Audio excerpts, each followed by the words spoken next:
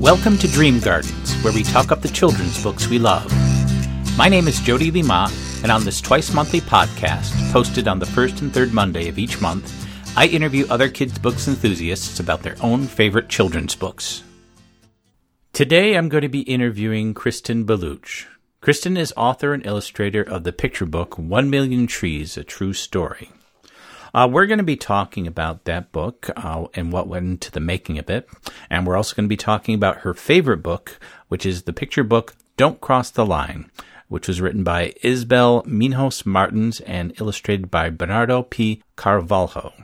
But before we get to all that, I want to let you know that if you're an author of children's books and you're interested in participating in the Dream Gardens podcast, please send me a request through my contact page at jlimott.com. You can also go on there if you want to check out all the other Dream Gardens podcasts.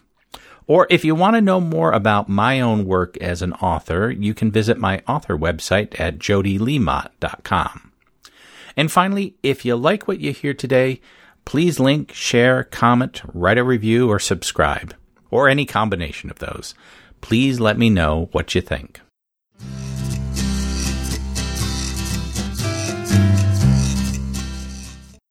My guest today is Kristen Baluch. Kristen is author and illustrator of such books as If You Are the Dreamer, Mystery Bottle, and The Little Little Girl with a Big, Big Voice. Her latest picture book is 1 Million Trees. You can find more information about Kristen at www.kristenbaluch.com. Thank you for joining me today, Kristen. Thank you, Jody. It's so great to be here with you. Now, this book, like I said, you have a new book out, which I believe is coming out March 1st. Is that correct? That's right, March 1st. All right, so it should be a short time after this podcast comes out.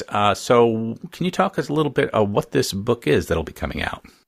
It's called 1 Million Trees, and it's autobiographical. When I was about 10, my parents decided to take us tree planting in Canada. And we were on Vancouver Island, and we planted with a crew of tree planters there back in 1979. And so what was it, the inspiration that you're thinking, this would make a really good picture book?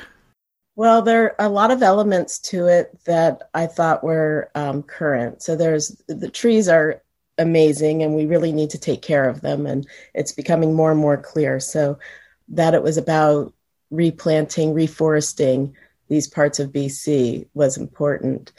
And there's also my parents were kind of unusual, atypical parents at the time, even at the time. And I think it's kind of interesting for kids to see a range in parenting styles and how it gives more room to whoever you are becomes more acceptable in a way, that if you see ranges of things. So that was also another theme in the book, and also that we were a small group of people, and it was a tremendous accomplishment to plant 1 million trees. What's interesting about this book, too, is there's several elements to it. There's of course, this main story, telling about what happened, but there's also a lot of other little things. There are a few lessons in French, there's a few math problems, there's even instructions about how to plant a tree, among other things. What was it about that you wanted to make this, the story part of it, but to make it a lot more than that, too? Well, I wanted to take that experience and sort of condense it into the book. So there were all these parts of the experience. It was a French-speaking crew, and my sister the language came to her a little bit easier than it did to me, and she really took off learning French. And the math component, I didn't realize that I have a math component to me that was also interesting in the cooking and dividing how many trees are planted and how many you can plant in a day and all of that. So I wanted to include all that. And the hard part really was trying to find a way to streamline that information so that it made sense altogether and that it didn't go off on too many tangents, to put that whole experience together. And I'm wondering, because I'm always interested when I have people who write and illustrate their books, your process for creating the text and the illustrations. And so what was the process in this book? And was it any different from other books that you've done? I think because there's the basis of an experience, that there's a lot of information here that maybe more so than other books. So I think of the process, this book is more like whittling down a sculpture in a way that I had all this information, all these memories that I wanted to include. And it was sort of like editing and taking away and sort of forming until it became the book. The book kind of emerged out of that. Instead of, sometimes it's more building, this was more taking away and editing as a process, making decisions. Each decision that you make sort of starts to form the book. And did you actually, I can't remember if in the book if you actually revisited this particular area in order to sort of, see what it looks like now, or just try to, remember, what it was like then? Yeah, I did. I went back before the book went into contract. I went back to make sure that I had the feel of the area again.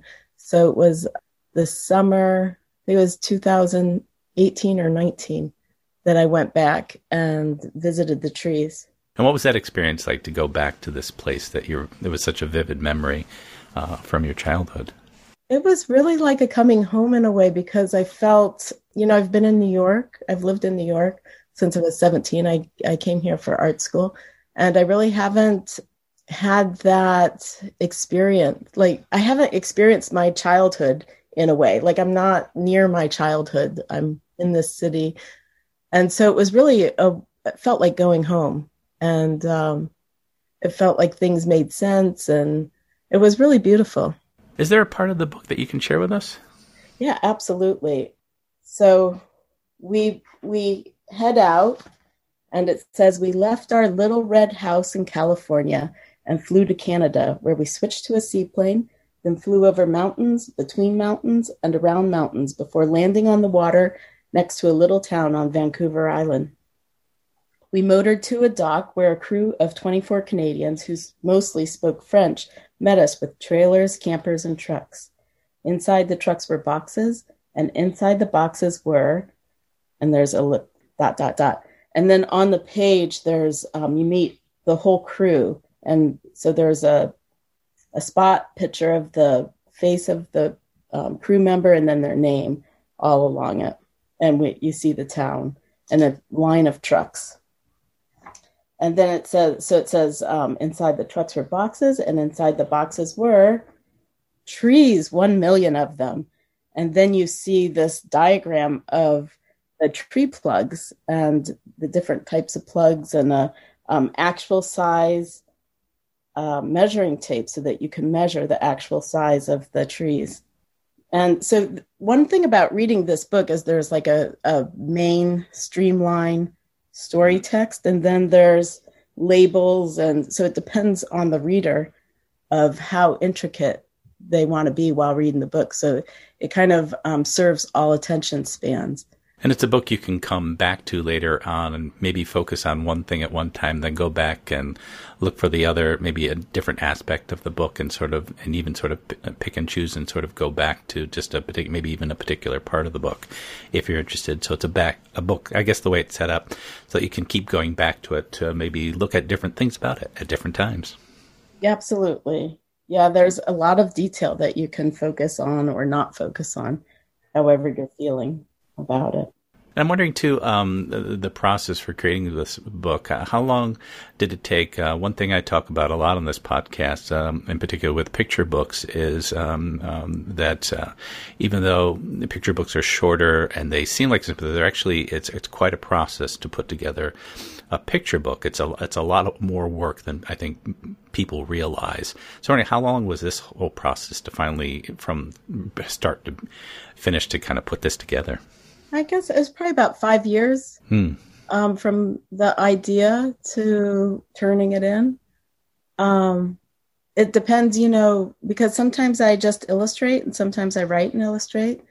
And illustrating a picture book is like a certain amount of work. But then when you write and illustrate a picture book, it's about 400 times that amount of work, or 4 times that amount. It's like 400% instead of 100%. So it's a lot more when you have control of the whole forming of the book, too. Is it a different process of illustrating when you're illustrating your own book as opposed to illustrating someone else's text? Yeah, well, I think that sometimes the story comes about from an image. So you might just have an image and you illustrate that image, and then the story kind of unearths itself from there. Where if you have the text in front of you and then you go to illustration, it's a different process.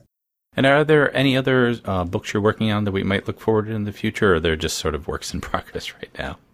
I have a book called Story House that's coming out in the fall, and then Mystery Bottle, which was published in 2006, is being reissued by a different publisher and also will be out in the fall. Oh, that's very exciting. Yeah. Do you do additional work when it's being something like that being re-released, sort of revisit it, or is it just being done by the other publisher? I redid the cover for that, and I touched up some of the illustrations inside. It was published about 15 years ago, so it's kind of amazing how much I've changed in 15 years looking back at it, how I saw it then, how I see it now. So I went through and I made some slight changes to the figures and to the cover. I imagine that's kind of a nice thing, because sometimes when you put things out into the world, they're just there and there's not much you can do about it. So having the opportunity to go back and saying, you always think, I wish I had done this the first time around. And now you actually have the chance to do that. Right. It's really unusual to get that opportunity, but that was really lovely. Now, the book you picked as your own particular favorite children's book is also another picture book. It was one I wasn't familiar with. It's called Don't Cross the Line. And it was written by, and I apologize if I'm not getting these names right. It was written by Isabel Minhos Martins and illustrated by Bernardo P. Carvalho, and this was published in 2016. And for those like I was before I had a chance to read this book, for other readers who might be unfamiliar with Don't Cross This Line, can you talk a little bit of what this book is about? This book has a few different themes in it. It's about authority, it's about power, it's political, it's postmodern in the way that it refers to the book as the reality of the book and the reality of the story. Yeah, so those are the themes basically in it. And it's interesting, looking back at it just recently, I realized it also has the same structure in that you could read it in a broad way, or you can look at the details and read it in a slower way and take in all the details if you want. And when did you first come across this book? I guess maybe 2 years ago, something like that. I was working on some illustration classes and I came across it. And what was it about it that really just it was something that struck you immediately, or is it something you went back to and it sort of developed over time? I think the immediate part that was really interesting is when the author acknowledges the space of the book. And so when that happens, it sort of like inverts reality in a way that instead of the reader joining into the book's reality, the book is now becoming part of the reader's reality. So it's kind of like a shift in reality and perception, which I really find that kind of thrilling. Now, this is a story, you could take it one way, it's sort of a silly story about something happening, but at the same time, it's also something you could look at it, and it's a very serious story at the same time, because it touches on a lot of these sort of social and even political ideas. I'm wondering, for kids who are reading it, what do you think they might take away from something like this? I think kids are exposed to rules. I mean, rules are such a big part of kids' lives. So I think that they completely understand this. And it's also, maybe I should read a little bit because you can see how the rules doesn't really make sense. Sure. So it starts on the title page, which I also kind of love, is when a book starts either in the end papers or in the front matter, starts to tell the story. And there's a general telling a soldier, "This is how it's going to be. I give the orders around here." And that's the title page, Don't Cross the Line. And then you see this dog kind of coming in halfway on the page, and a soldier is standing at attention at the at the gutter of the book, where the center of the book. So one page has a dog and a soldier, and the other page is blank. And there's no words. And then another person comes onto the page, and the dog is sniffing at the soldier. All these things are on the left-hand side of the page, and the right side is blank. And the dog says, sniff, sniff. And then the man that had came on the page is about to walk across to the other side of the page. And so that becomes the line. And the soldier says, stop, I'm very sorry, but no one is allowed to onto the right-hand page. So that moment there where it's acknowledging that it's a book, that it's a page, and also that it's space in their reality is quite remarkable, I think. And then the man says, but why? Is there some terrible danger? Are we being invaded? Is it a demonstration? And the dog is still just sniffing. It's curious that the illustrations that are used are kind of interesting. And like you said, the use of white space. So the illustrations are seemingly very simple. And of course, at the beginning of the book, there's a lot of white space. And that gradually gets filled up, but always on that one side of the page. It just stays, at least until a certain point. It stays that way. And I know that's sort of a deliberate choice, and it's something you don't usually see because usually you want to fill up the page. But obviously the use of that white space is a very deliberate choice to tell the story, in fact. That's right. It's cumulative in its structure because it starts small and then it builds and builds to where this left-hand side of the page is packed with people. And then the right-hand side of the page is blank. And then the man is questioning the soldier why the other side is blank. He says, nothing like that. My general reserves the right to keep the page blank so he can join the story whenever he feels like it. And the man says, but that's crazy. So that also acknowledges that we're reading a book, that the right-hand side of the page is the space in the story, and that there's a story to be joined or not joined. But somehow we're being kept from the story, which is kind of an interesting way to tell a story. In the fact that there's a story going on, but we are sort of being kept from it for some reason until somebody important shows up.